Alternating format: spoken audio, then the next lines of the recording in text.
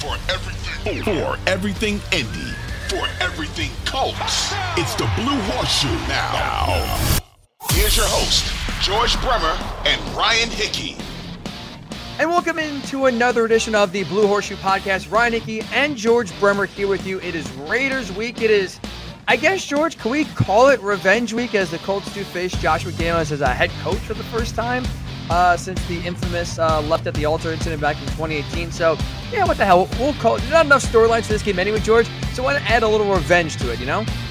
Why not, right? A revenge game with Josh McDaniels and a revenge game from last season in week 17, the loss that started this entire tailspin for this team. I mean, you win that game last year, who knows? We might be having a completely different conversation right now. So, yeah, lots of revenge going on and lots of unknown, right? That's what we're here for. Lots of revenge, lots of unknown, lots of storylines. We'll break it all down for you in this episode. Of course, we get you set for Raiders Colts on Sunday. Jeff Saturday make his coaching debut. We'll kind of talk about what to expect for that in a second, but also we'll give you a Raiders perspective. Scott Goldbranson of Silver and Black Today will join us later on in the show to kind of preview what the hell's going on in Las Vegas, because boy, oh boy, they have a lot of issues. For all the issues the Colts have there, George, Raiders as well have a ton of issues to figure out as well. And of course, we gave you our game picks, and not to brag, George, we are on a 2-game winning streak. Now, coincidentally, we both picked against, or unfortunately, I guess, is the right word to say, if you want wins, we picked against the Colts 2 weeks in a row. We are 2 for 2. Try to go 3 for 3 this week. Hey, we're on a roll. We've got momentum. You know, this is the time of year you got to get hot, get ready for the playoffs. So, you know, I feel like we're heading in the right direction. Did I get enough coaching cliches in there? Yeah. Sound like Jeff Saturday himself. Hey, maybe if Jim Irsay's listening and things don't go well, you could finish out the season, George, in a few weeks. Hey, yeah, I'm always ready to take that paycheck. I'll tell you that. I'm not even gonna say that I might not be good or I might be bad. I know I'll be awful, but I can cash a check. I feel like I can do that. That's the one thing you are good at, going to the bank and saying, please direct deposit this right into the checking account. Thank you very much. So we've talked, obviously, George, a ton about Jeff Saturday this week, from the from the initial news he was being hired to reactions to the press conference. So now let's actually talk about football when it comes to Jeff Saturday, what kind of head coach he's going to be. Jim Irsay in his press conference on Monday introducing Jeff Saturday mentioned that he is glad Jeff Saturday has no coaching experience because he didn't want him basically to coach scared like a lot of other coaches do in the NFL. Then Jeff Saturday on Wednesday said basically he's not going to be as aggressive as Frank Reich when it's 4th down, you know, and you're in field goal territory. He's going to take the points. He's going to take the 3 instead of kind of going for maybe going for the 7 and the touchdown. So expectation-wise, George, what do you kind of think we'll see from Jeff Saturday on Sunday and when it comes to coaching style and kind of what he'll bring kind of to this Colts team? Yeah, you know, we don't have a lot to go on, obviously, only his words right now. And he's going to try to hide as much as he can because, you know, it's in his best interest. He's not going to come out and tell us, here's the game plan, and neither is Parks Frazier. You know, that's not going to help anybody, quite clearly. But I think if you look at his background and you pair that with what we've heard from him, what you would expect from an offensive lineman. I mean, what do they want to do? They want to run the ball. They want to lean on the defense. They want to establish their dominance. I think that's what you're going to see. You know, I think that's what he wants to do. And I think, honestly, that's when this football team's been at their best the last 5 years. You want to go back and look at when this team was rolling. It's when they were able to go out there and enforce their will on the opposition. The question is, do they have the personnel to do that anymore? You know, we talked about it pretty much all year long. You lost a couple really good guards in the offseason. For all Eric Fisher's faults, he was a pretty good run blocker out there most of the year till the end of the year. You lost Jack Doyle, who Frank Reich said was the best blocking tight end in the league. And you lost Zach Pascal, who I'll say might be the best blocking wide receiver in the league. You know, it's an awful lot for that running game to make up for. But I think that's what they're going to lean on. And Parks Frazier, I think, kind of went along those same lines. He was very careful not to give away too many hints. But I asked him specifically, you know, do you know what's gone wrong in the running game? Do you have ideas for how to fix it? And he said, yeah, I've got ideas, but I'm not going to share them. But he also said, you know, we need to turn it around, and that's the goal on Sunday. So I think all indications are it's going to be run the ball, play good defense, get some plays in special teams. That's the formula moving forward. I think it's going to be tough, especially this week specifically, to truly kind of see Jeff Saturday's handprints all over the team, just because, again, he's so new. He's just still trying to learn names, let alone, get schemes and everything else. So I think the one tangible area, or really two tangible areas we'll see on Sunday, especially, is kind of what you mentioned. I think the run game. I think as a former offensive lineman, and as really as someone who kind of realizes Sam Ehlinger right now in the two games they try to throw the ball, especially you kind of saw in New England, did not go very well whatsoever. So I don't think this is going to be a game where we're going to see Sam Ehlinger throwing the ball 45 times or per se, or kind of lean on the pass game. I do think you're right. I do think even with right now, whether Jonathan Taylor plays or not, kind of the influx at running back that is with all the injuries that have piled up at the position, I do think we will see a more run-heavy team from this Colts offense than we've really seen at any point so far this season. I think the other thing to hit on it is conservative nature. Not, I think anytime it's 4th and short, I still think he'll opt for the field goal over going for it and maybe scoring a touchdown, or maybe if it's, to midfield, you still punt instead of going for it. I do think we'll get more of a little bit conservative nature than, again, Frank Reich, who was a gambler, was more of the aggressive type that's like, let's go. And those are the two areas, George, we'll definitely see the most week 1, especially when he mentioned before. I like the quote that he is, Jeff Saturday said he's drinking water from a fire hose right now. It would have kind of felt like when he's just trying to scramble and catch up. I think that's really kind of what we'll see so far. More emphasis on the run game. We'll see how that really goes. And then definitely a more conservative nature when it comes to taking points when they're there. Yeah, and we talked on the midweek pod about it's going to be tough for them all year to really put much of an imprint on here. You're not going to come in and change the offense to a completely new system. And you're not going to come in and change the defense. They're not going to suddenly become a 3-4 defensive team. You know what I mean? Like there's only so much that can be done in week 10 to begin with. But I think one of the things that he talked about, and one area that we probably will see impact in, but it's intangible. So it's going to be interesting to see how it works. He said, look, I've got to come in here and be a leader. I've got to put these coaches in the best situation and let them put the players in the best situation. I think one of the biggest things that he's done already is kind of cut through the chaos a little bit. I think that was job number 1. You had Monday was a circus atmosphere around here. Tuesday, it just fed on itself. You know how it is in these 24-hour news cycles right now. When you put something bad out there like that press conference on Monday, it was 24 hours Tuesday of just replaying that, late night style jokes. It was a very negative atmosphere anywhere you turned. And I think on Wednesday, Saturday did a good job of coming into the room and being the adult in the room. And like I said, they were missing Frank Reich on Monday. I think Saturday did a good job of kind of filling in for Reich in that regard. He came in and he kind of, look, there's a plan. We're not throwing in the towel. It's us against the world. I've told the guys this. We're going to put them in the right situations. We're going to go and give it our best shot. And it might work and it might not, but it's not going to be for lack of effort. It's not going to be because of dysfunction or chaos or circus or anything else that got rightfully used the previous part of the week. But I think what was interesting about that, I asked Stephon Gilmore, I get to do the name dropping now, in the locker room. I said, is that one of the salvations here? That no matter what else is going on, one of the great things about football is you control what happens on the field. So everything else can go out there. I can say whatever I want to say. The national media can say whatever they want to say. Our podcast can, feel however we want to feel. But ultimately, the players now, it's in their hands. They're the ones that are going to go out there on Sunday and win or lose. And that's how everybody's judged in this league. And Gilmore said, yeah, that's absolutely the case. And right now, they're in a situation where winning is the only thing that's going to get them out of this. Go out there and win on Sunday, and a lot of the conversation changes. And so I think that's a great thing about the league. Everybody can have their feeling, but, there's a scoreboard, and at the end of the day, it's going to tell the story that matters. This week and this Sunday, how the team plays, forget about win or loss, but I think just the effort they show is going to be really interesting to watch. You've been at practice this week, George. Is there a sense, because the Colts, to their credit, whether it's Chris Ballard in the very short time he spoke on Monday, or Jeff Saturday, who's, like I said, especially Wednesday, really kind of wowed and kind of rallied, at least the media in Indy kind of to show you, like, this guy is, at least leadership-wise, you kind of started to see why Jim Irsay brought him in for that leadership perspective. You kind of saw it a little bit on Wednesday. Do you get the sense, player-wise, that they are buying into Jeff Saturday and at least will play hard? Or do you kind of get the sense that, look, the season's over, we're 3-5-1, we've just been a laughingstock across the nation for the last week, and this is kind of them just kind of going through the motions and throwing in the towel? Now, I think Saturday came in and brought some energy. I think that same energy he had in his press conference sounds like he had the same energy in the team meeting the first time he got in front of the room. Everybody, from the players to Gus Bradley, that we talked with said he hit a home run there. You know, it was better than you could probably have hoped for because it was a really tough situation for him coming in into that room and talking to these guys for the first time and everything that's going on. And it felt like, you know, he has a lot of credibility. It's one thing DeForest Buckner said. They know what he did as a player. He's been there. He understands the situation they're in.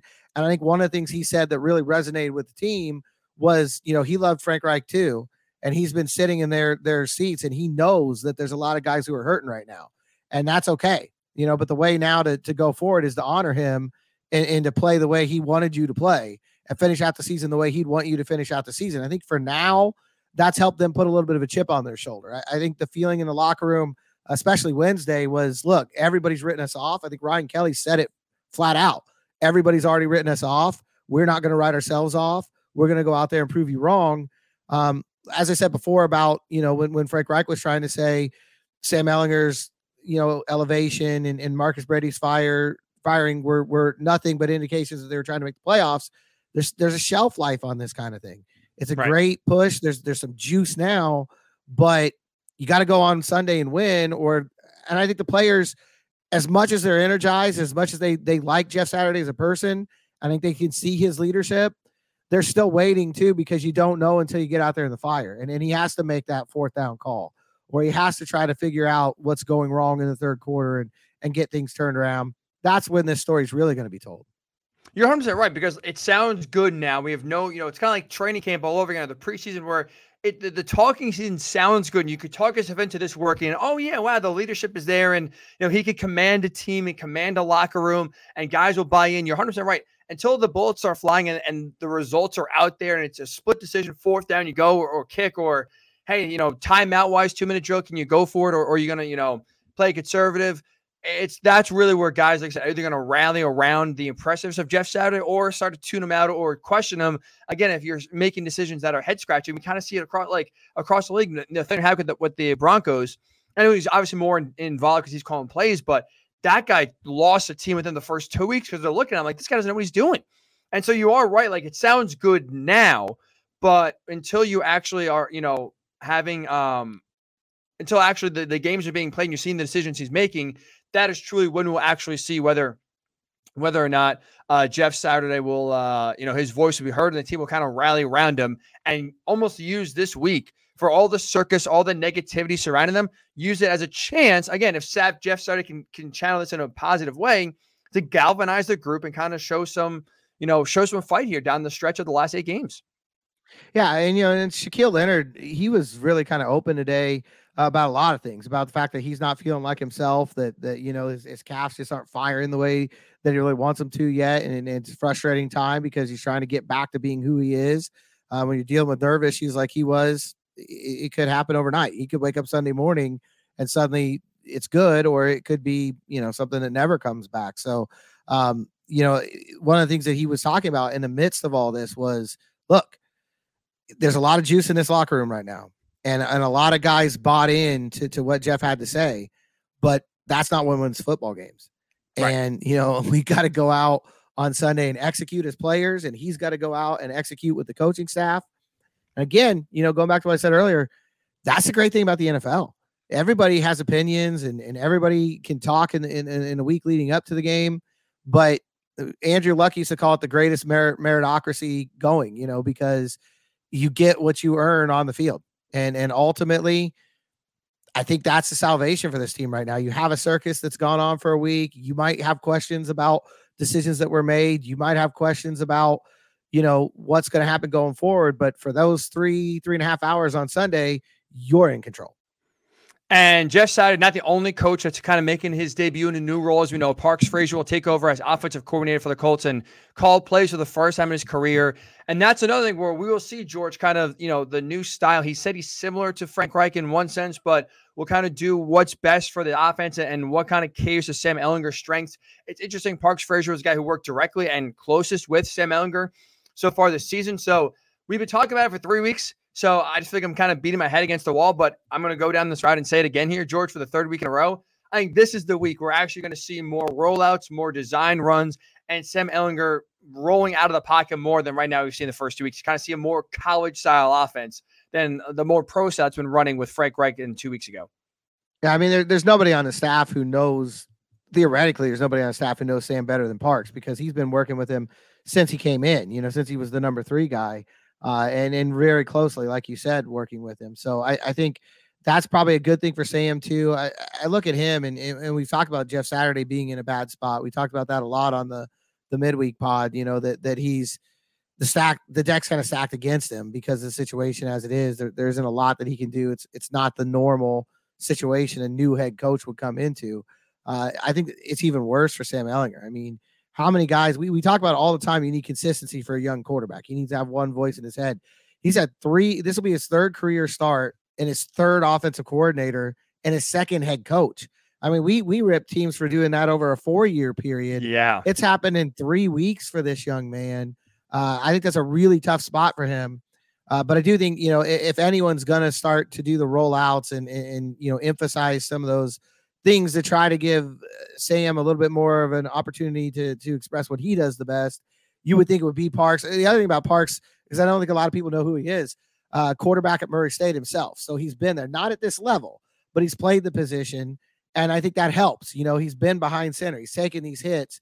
He understands what a quarterback wants to hear when they're out there on the field. He understands, viewing it through that lens. And I think that's going to be, I think those things should be a benefit to Sam Ehlinger on Sunday. Absolutely. And like you said, especially now with so much going on, like the simpler you can make things, the better. I think that's honestly what this Colts team needs. Not that Frank Reich, I'm going to say, was complicating things too much or maybe, having too vast of a playbook, but especially this week, I think stripping it down bare bones, George, and just kind of limiting it to a certain amount of plays that the quarterback is really comfortable with. I think it's going to benefit everyone. When you have so many moving parts at head coach and offense coordinator, if you could just, the biggest thing right now is execution. I think that's a large part right now of why the Colts are where they are. They have failed to execute. They have failed to block. They have failed to catch the ball, failed to throw the ball. If you can at least simplify everything around execution to make sure that at least these guys can run a play confidently, as sad as it is at this point, 9 games into the season, I think that's the best strategy for this Colts team to have some sort of pulse or life on offense. Coming off of what I would argue, Georgia, is probably their worst offensive output of the season. And I'd say something considering they got shut out week 2, and it was still ugly what we saw in New England last week. Statistically, it's the worst output in 25 years in terms of yards. I mean, it was really, an epically bad showing. It'll be interesting to see now. Parks did mention one of his big goals is to simplify things. He sounded a lot like Nick Sirianni. Zach Kiefer told him that in the middle of the press conference. He said, well, maybe I picked something up from him, because obviously he worked closely with Nick too while he was here. But I do think it a couple of like sort of clerical things, because I know people are going to wonder. He is going to call plays from the booth. He said that today. He won't be down on the sideline. That's new because obviously Frank's been on the sideline calling him for the last 4.5 years. So, does that perspective change things? I don't know. We'll find out on Sunday. But the other thing with him, it's a huge learning curve for him too. We're talking about Sam learning on the job and all the things that he has to deal with. Jeff Saturday, literally learning on the fly without a preseason game. Yeah. I mean, I don't know how many times in NFL history a head coach's literal debut was a regular season game in week 10, on the road. That's a lot for him as well. Parks is the same way.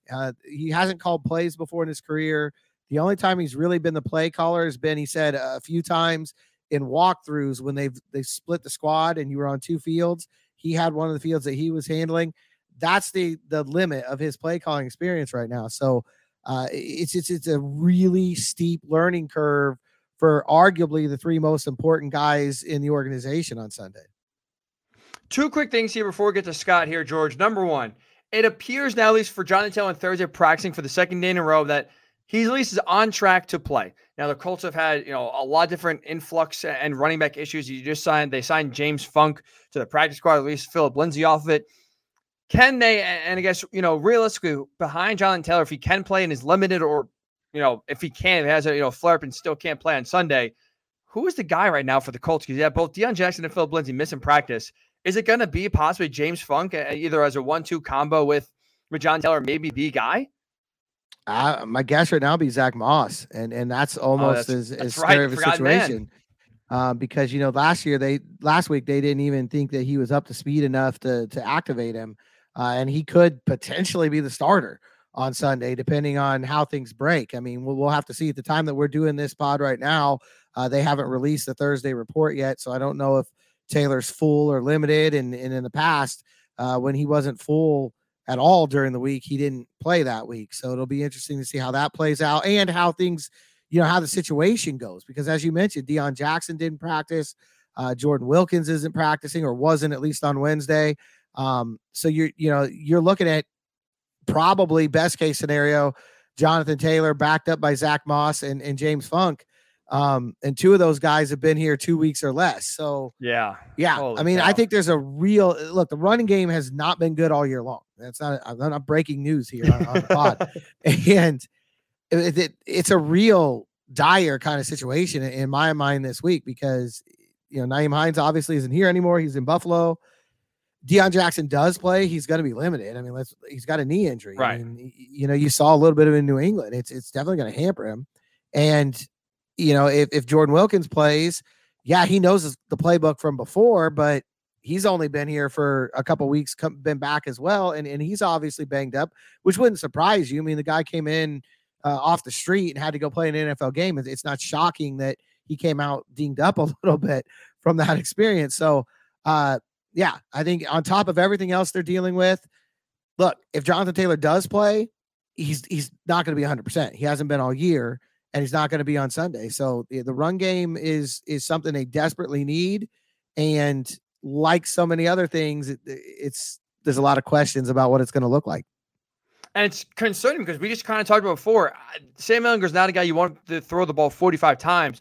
And especially to make Park's job easier in his first game ever as an offensive coordinator, if they could run the ball and have some sort of balance, his job as a play caller is going to be that much more simpler. Whereas if you're talking about limited bang, we're talking about maybe at best case scenario, Jonathan Taylor playing, let's say, most of the snaps or being on some sort of pitch count.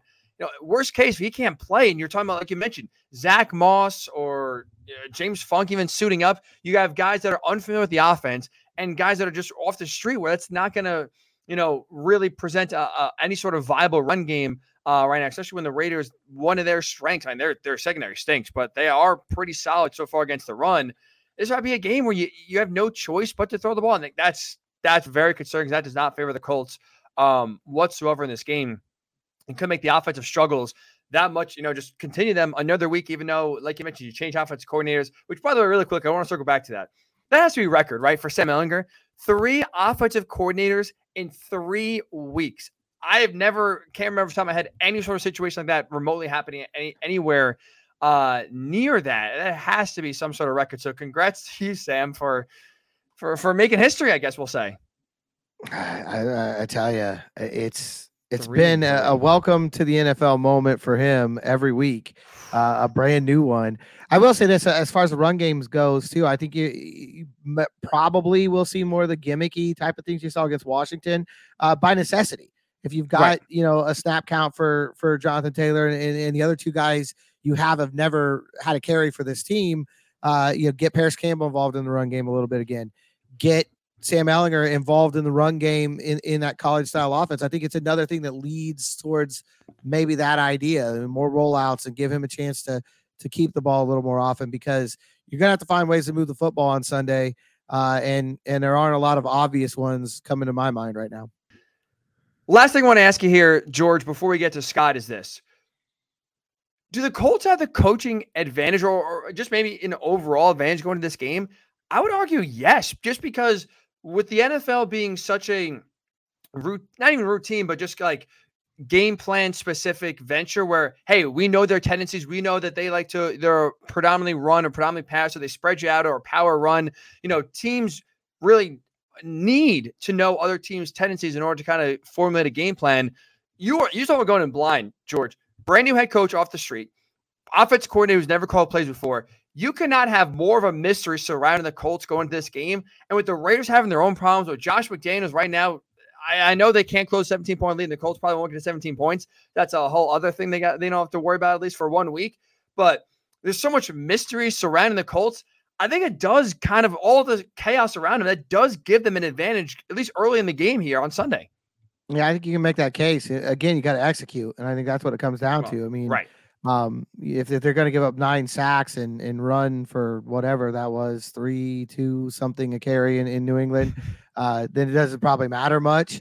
But that it'll be interesting to see. And I think the other side of that is Gus Bradley, who was in Las Vegas last year and knows that personnel very well. So on one side, you've got no clue what the offense is going to do.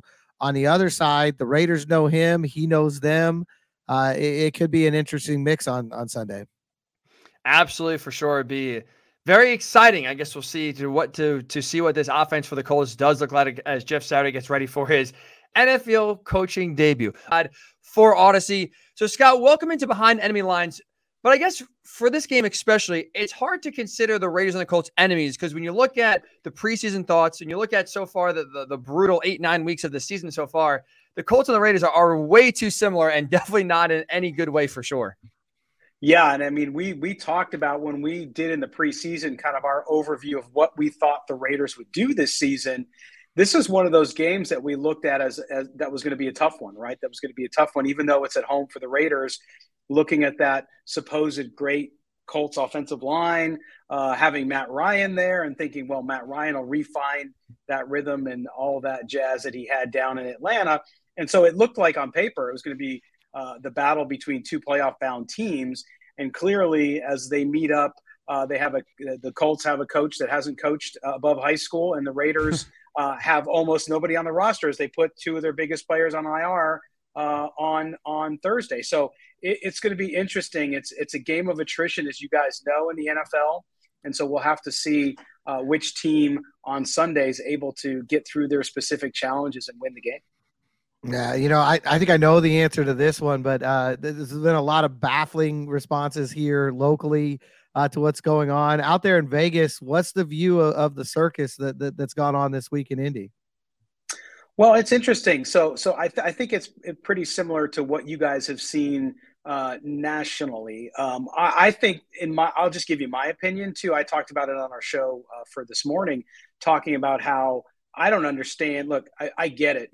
As a Colts fan, I would be concerned, but at the same time, some of the people seem to be outraged that he has no experience, and then other people are outraged at the hiring process. And there's obviously a racial tinge there as well with the Rooney Rule and all that stuff. And I kind of like, who would want the job right now, unless you were already an assistant on the team and all of that, and will you have the ability to turn things around and get the job permanently? I didn't know enough, and I don't think people know enough about it. I think the national media is too busy being outraged over one of those two things. And I loved Jeff's diatribe, right, at the press conference. It was kind of interesting. It's like, hey, look, I don't know if I could do this, but I'm going to give it a try. So as you guys know, though, the NFL it's a small cluster of people. And when somebody who's not rightfully due that spot gets a chance, I think that upsets the apple cart. And it makes Sunday's matchup so interesting, Scott, because on one hand, like you mentioned, the Colts right now are trotting out a head coach with 0 experience. The guy in his press conference on Monday didn't even know, anyone on the defense and didn't meet with the defensive staff yet, didn't have a play caller at that time on Monday. So you talk about just going in almost blind to a situation where you got to call and be a head coach of a team in 5 days. So that's, you would think, a disadvantage for the Colts. But on this other side, too, this is a league of tendencies, right? This is a league where teams try to figure out what you do best and take it away. And there is 0 clue what the Colts are going to do, how they're going to look. You have Parks Frazier calling plays for the first time. We obviously have no idea what Jeff Saturday is as a head coach. Who has the advantage, I think, on Sunday? Is it the Colts because there's so much unknown? Or would you say it's still the Raiders because of all just the dismay and kind of circus-like atmosphere that George mentioned surrounding this Colts team this week?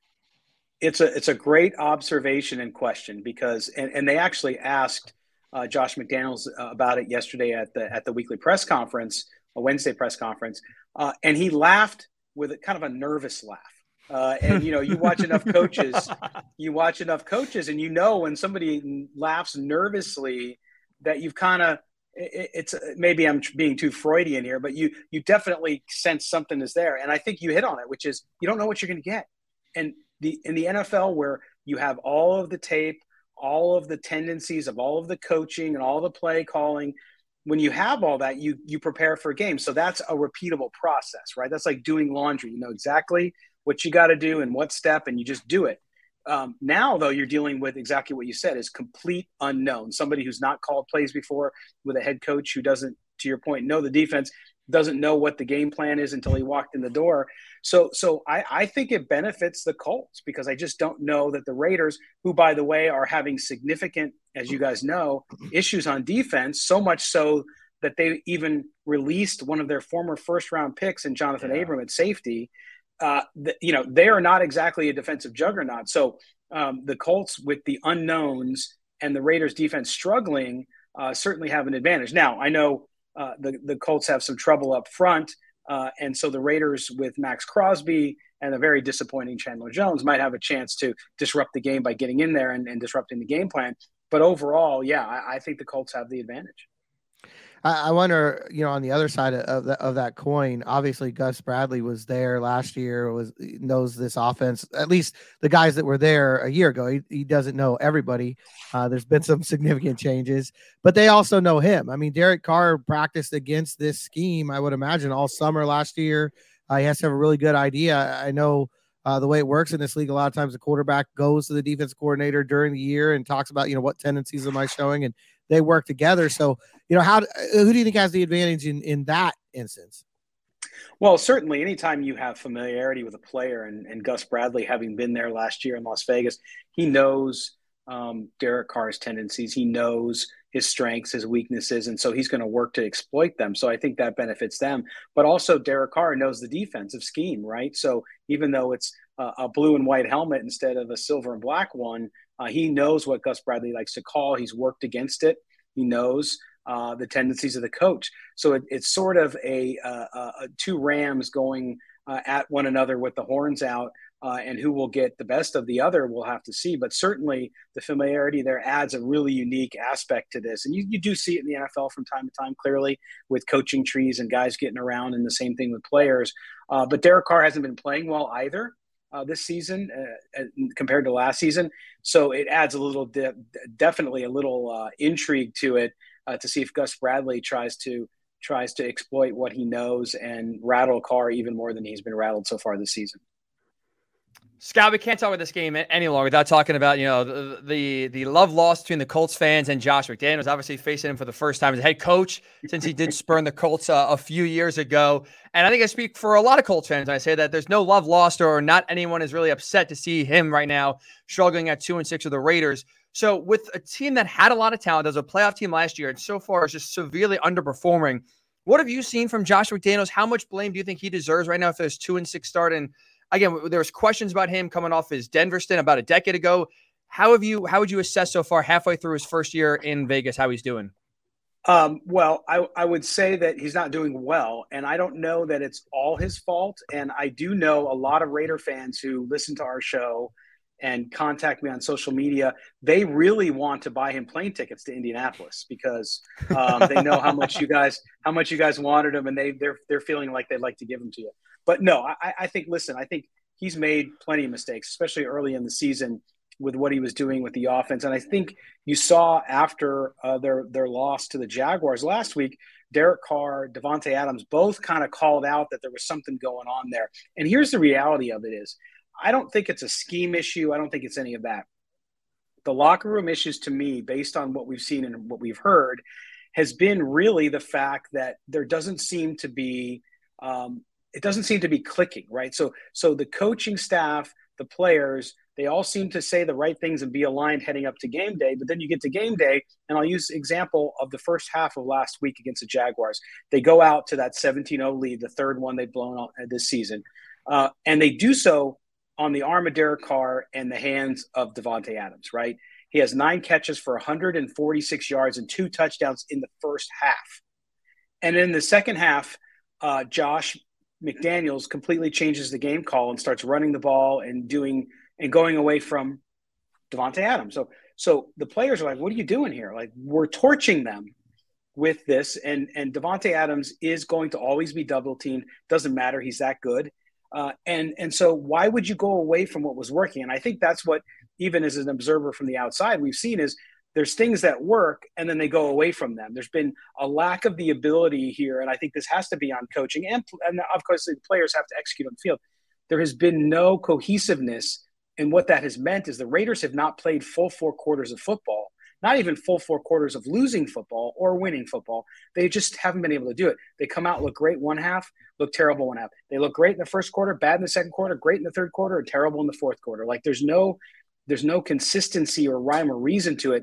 And their offense, which had all of these weapons, has never seemed to fully get in sync for 4 quarters either. And so he's the offensive coordinator. He calls the plays. So you have to look towards him. But I can tell you this, there's no danger in my view, and Mark Davis, the owner, said this too, there's no danger Josh McDaniels going to get fired. I know a lot of people are talking about it because they started off so poorly. It's not going to happen. The roster for the Raiders was much, much more hyped as being better than it was. It just was.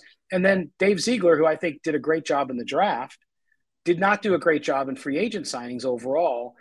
And so that's hurt them too in the defense up the middle. So I think there's a lot of blame to go around, but of course the head coach with his background is going to get a lot of that heat. Last one for me, but one thing that I'm interested in, a year ago, obviously a lot of adversity for the Raiders and they had the head coaching change, which is a completely different situation than the one here. But Rich Bisaccia comes in and it seemed like the team rallied around him. And they were able to obviously become the first team with an interim head coach to go to the playoffs. The Colts right now are saying all the right things. You hear them talking about, wanting to basically it's us against the world at this point that, everybody has written them off and they're going to go and show everybody. What do you think was the key though last year to the Raiders being able to kind of put all the things that they were dealing with aside and have success with an interim head coach? I think it came down to a conscious decision by those guys in the locker room to stay together, to not lose focus as much as they could, clearly. And it came down to leadership. I mean, I've been critical at times of Derek Carr, but he was an excellent leader last year. He really led that team, was a calm force, I think, throughout all of that. And then Rich Bisaccia, I think he was the special teams coach, right? The special teams coach is a lot of times the coach that everybody loves. Like he might yell at guys, but he's not your offensive coordinator, defensive coordinator, head coach. He's not going to get in your face all the time and all that kind of stuff. So I think those are the guys that are well-liked on most NFL rosters. And he's a good man, right? He's been doing it for a long time. And I think as a temporary leader, meaning coming in and being able to keep them together and stay on track with what they had planned to do for last season, despite all of this stuff, it worked really well. So I think if Jeff Saturday can go in there and keep everybody focused and keep them together and get them to believe in one another, it's not even believing in him as a coach, right? I think that's what we learned from the Raiders. It was to a man, they believed in one another. And that's what got them through it. And they got by the skin of their teeth, they won out towards the end of the year and they were able to make the playoffs. So I understand where Colts fans are with that because we heard from Raider fans last year the same thing. Oh, the season's over. But you never know. The power of a group of people, especially professional athletes, even those that might have a deficiency in certain positions, to come together and do something good can happen. So I wouldn't give up on it, but certainly it's not easy. 2 quick questions for me, Scott, as you wrap up here behind enemy lines. Number one is, we mentioned that the 2-6 slow start for the Raiders, like you said, especially Josh McDaniels getting a lot of heat so far. One thing we've been talking about here in Indy, especially this week, is the players potentially kind of tuning the coach out. This was even before Frank Reich was fired and kind of having his message go dull with kind of the same thing happening each and every week. You see right now with the Raiders, whether it's just losing games or, you mentioned before, they're blowing 3 different 17-point leads this season. Is there any concern from you seeing from players or even just kind of seeing the body language of Josh McDaniels that maybe they could start tuning him out if things don't turn around pretty quickly? Yeah, that's an interesting question. We've talked about it a lot. I think some fans seem to believe that it happened, but I don't see any indication yet that he's lost, quote unquote, lost the locker room. Could it happen? Sure. I think that's where I say, 95% chance there's no way he loses his job. But I always leave that 5% because if something like that happened, if things really went crazy and suddenly they're 2-12 and they lose a bunch of games in a row, who knows?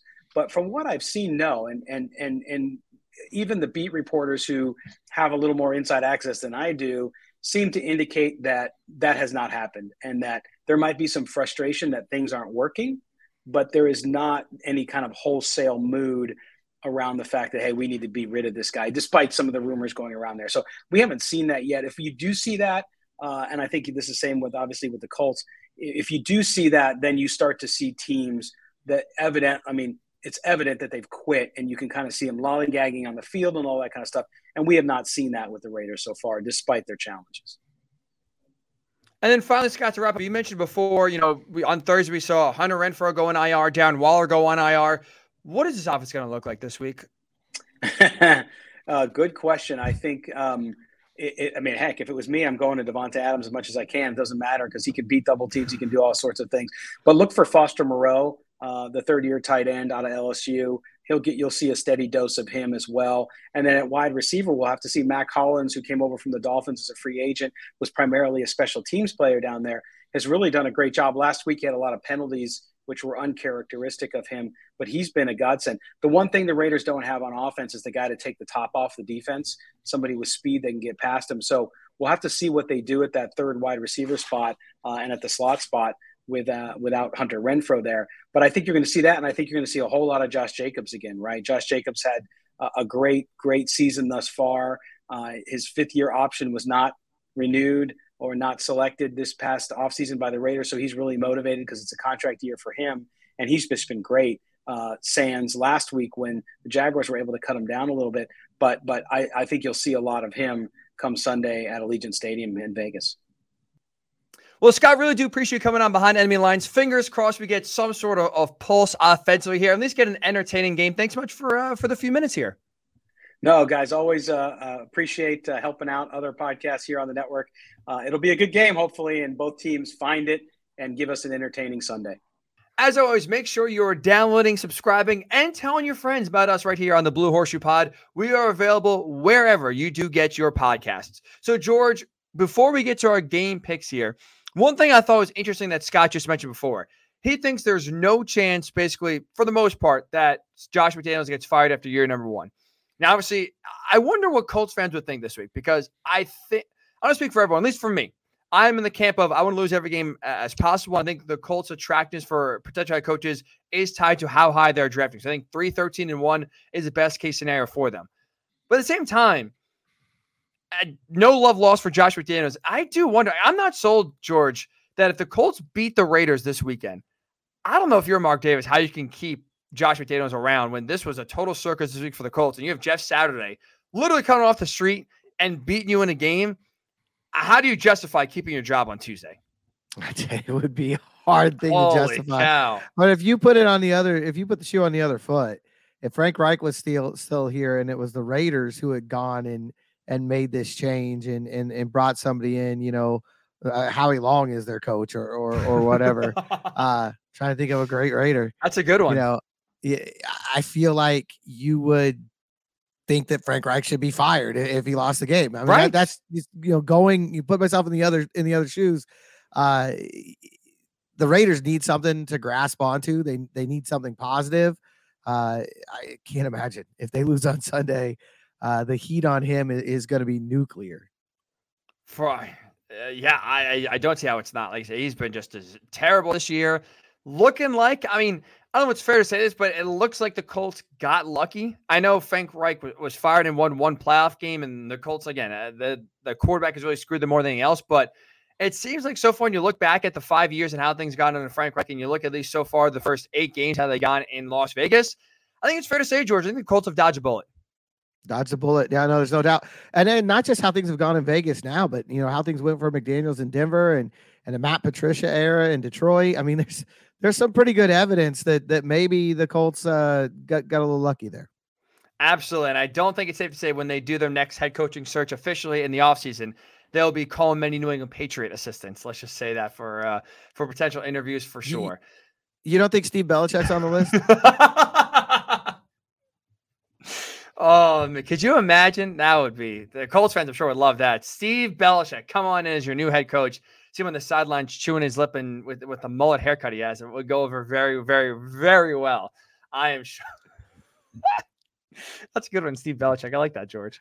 Holy smokes. For Sunday, we are on a 2-game winning streak, so watch out. We are red hot. Predicted the Commanders beat the Colts. Got that one right. Predicted the Patriots beat the Colts. We are 2 for 2. Can we go 3 for 3? In this game, the Raiders at home are 6-point favorites. What do you think of this one, George? Scott started giving me some doubts. I mean, I really felt like as we're talking to him, I started getting less confident in my pick because I knew things were bad out there, but I don't think I knew they were quite as off the rails as they've been. I knew about the comebacks, that it happened, but it sounds like it goes a little bit deeper than just blowing 17-point leads. That being said, it's unprecedented what's going on here right now. I mean, you look at the Colts on Sunday, you've got a first-time head coach, not a first-year head coach, literally a first-time head coach. You have a first-time offensive play caller, again, doing it for the very first time in the NFL, and you've got a quarterback making his third career NFL start. If that's not like the greatest stacked deck against a team that I can recall in NFL history, I was going to say I'd love to hear the story of the others, but I really wouldn't because I don't think I would want to know about that. It's incredible. And so all of that going against them, this is not a knock on Jeff Saturday. It's not a knock on Parks Frazier, and it's not a knock on Sam Ehlinger. I just don't know how in that situation you can pull it together on a game day and win. I'm going to say Raiders 21-10. Okay. This is actually, you mentioned, I'm glad you brought up Scott kind of giving you some doubts about this game because this is the second week in a row. When we had Andy Hart on last week, I'm like, oh my God, the Colts might actually win this game. Like we're talking about the similarities in the Colts and the Patriots. That's like, holy smokes, these two teams are way similar than I honestly would have thought going into the game. And even kind of the same thing with Scott today, where it's just like, well, the Raiders have a lot of their own issues, and this offense is not as good. The defense stinks. With that said, though, you said it. There's right now this Colts team's in too much disarray. And if last week I really was like, we picked the Patriots, we're like, oh man, the Colts maybe could win this game, and they lost 26-3. I think that's having the same feeling 2 weeks in a row. I think it's going to equal a similar result. I'll go Raiders 20-3 or 20-6. Excuse me. And the Colts do double up their point total from last week. Jeff Saturday kind of delivers on his promise of kicking field goals and get 2 field goals here. And the defense too. I expect the defense to play really well. You mentioned Gus Bradley has a lot of familiarity with this Raiders offense and what their tendencies are. You're missing Hunter Renfrow. You're missing Darren Waller. So 2 key contributors and 2 key weapons for Derek Carr will not be on the field on Sunday for Las Vegas. But with that said, you got Devontae Adams, which is going to be who is the best player on the field, I would say, on any side of the other side of the ball there for the Raiders. And I just think that the continuity is going to help them out. I don't think it's going to be pretty. I don't think you'll come out of this game feeling a whole lot better about Josh McDaniels or the direction of the Raiders for sure. I'll go 20-6. The Colts have just too many self-inflicted wounds. The run game right now is not there. I'm sure Ehlinger will give them, the defense a short field for sure. So even though the Raiders have their own problems, I'll go 20-6, but another sloppy, ugly game, George, in which you don't really feel good about either team. That's what I expect to see. And I hope I'm wrong. I'd love to be wrong. I'd love to get an entertaining game on Sunday. And I will say this, you kind of hit on it. This defense has a lot of pride. Yes. We haven't talked about it much this week because it's a soap opera and football stuff has kind of gone by the side. But Kwity Paye played a hell of a game on Sunday against the Patriots. He went home. His first time his mom watched him play. It was a great story. Got buried underneath everything else that happened after the game. But I think he is coming around. He's kind of the Alec Pierce of the defense. You feel like, hey, this was a pretty good pick. I think he's coming along. Maybe he blows things up. Maybe he's the difference on Sunday. I don't know. But I'll tell you what I'm worried about from Sam Ehlinger's side of things. Max Crosby and Chandler Jones, it could be feeding time for them. And this is going to be a battle of the offensive lines, really, because both have been terrible. And the Colts are, as we know, we've seen it through 9 games. They've been bad, but the Raiders' offensive lines are awful too. Like they are really bad. They are, they give Derek Carr no time for protection. So you're right. Like Kwity Paye should absolutely kind of build off of that game last weekend. That's where I think the only way the Colts do win this game is if you can get at least, 1 defensive score, maybe 2 turnovers, a strip sack, something like that, like one of those game-changing plays that we kind of saw the Patriots make last week against this team. But it's going to kind of be which offensive line can not even say hold up. It's just like who can make fewer errors. And I'll still trust the Raiders right now because we've seen the Colts too much, and it's the same story every week, Yeah, I mean, at this point, it's Groundhog Day, and we talked about it for most of the season. They're going to do some things well. They're going to shoot themselves in the foot every time they do. The defense is going to hold them in there, and a big mistake costs them the game. It's a script every week. The drama, there's no shortage of drama, George. The Colts are a bad football team at 3-5-1. They've not played very well at all this season. But there's not a lot of reason, or I should say, there's not a lot of reason to turn the TV off. A lot of intrigue right now, and definitely all eyes will be on Jeff Saturday and definitely Parks Frazier as well, to kind of see how they do in their debuts, in their new roles. It's going to be still so weird to see Jeff Saturday in probably what I would assume is like a Colts polo with a headset on. It's going to be fascinating, but definitely a lot of reasons to watch and tune in on Sunday. So it should be very exciting, kind of see what we see from Jeff Saturday in his debut. We will be back on Sunday night, give you a live post-game reaction, or just a immediate, I should say, post-game reaction to Colts Raiders. So make sure you are downloading and subscribing to the Blue Horseshoe Pod. That way, as soon as the episode does drop and it's live, you will get an alert and can listen right away as we give you our takes from Jeff Saturday's head coaching debut. And even during the game, if you want to see what we're saying, make sure you follow us on Twitter at GM Bremmers, where you can find George, at Ryan_Hickey. The number 3 is where you can find yours truly. We'll be back on Sunday night. I hope Colts fans, we say, enjoy the game, but should be definitely an interesting one for sure. And we'll talk to you Sunday night right here on the Blue Horseshoe Pod.